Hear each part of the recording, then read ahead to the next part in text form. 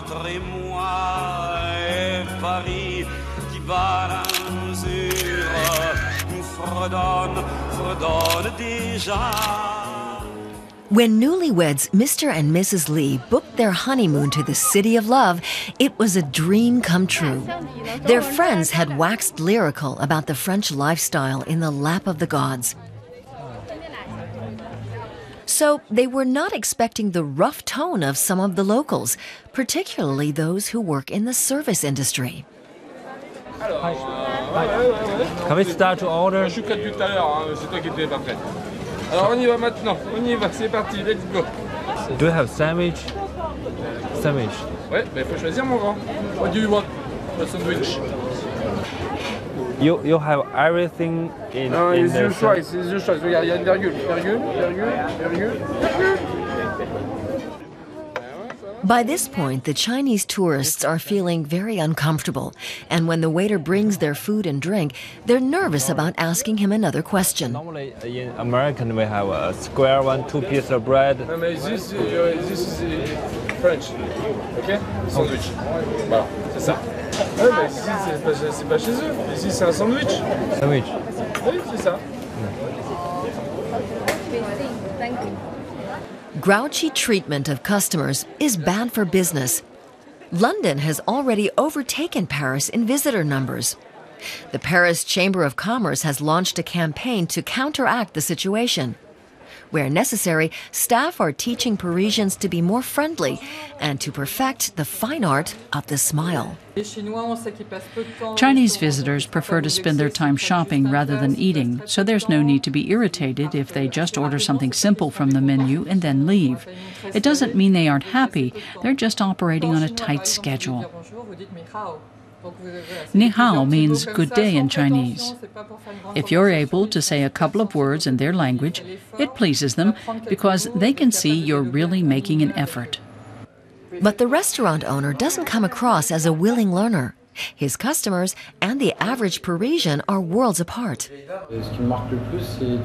Asian tourists, whether they come from Japan or China, have their mobile phones glued to their hands. You can't talk to them, and you can't tell if they enjoyed what they ate because they always just smile. Some Parisian restaurant and hotel owners fail to grasp the seriousness of the situation.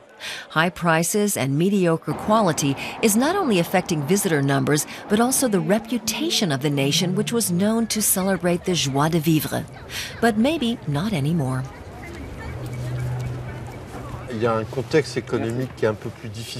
In times of economic crisis, people tend to withdraw and become more conservative and distant, both privately and professionally.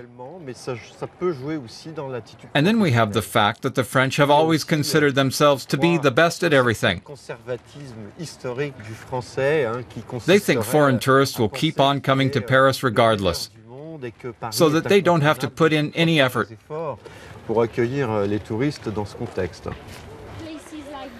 Volunteers, however, seem to have a different view. Hundreds of so-called greeters can now be seen on the streets of Paris showing visitors around free of charge and doing what they can to polish the tarnished French image. So you see the big wheel, white wheel, it's a brie de meaux and it's a local one. It's not done very far from here. In Paris, most of the time they are affinés, that's what we say. You know, you keep them for 1 month, 2 months in Paris. Okay. And so they get better. They change taste. Yeah, I liked it. I think it looks so much cheaper here than in Norway, and looks very fresh at the market. And I like the variety of cheese that they got here. I now have friends from all over the world, in Tel Aviv, New York, and in South America. We're in contact via Facebook and email. Mr. and Mrs. Lee are not going to let a grumpy waiter spoil their honeymoon. In fact, they're trying to take something positive from the experience. We try this. We come to France. We want to try everything in France. Everything in Paris. Snack food. It's one part of our travel. France and its capital are still among the most popular tourist destinations, but it might not stay that way if visitors continue to take home tales of the grouchy rather than the charming French.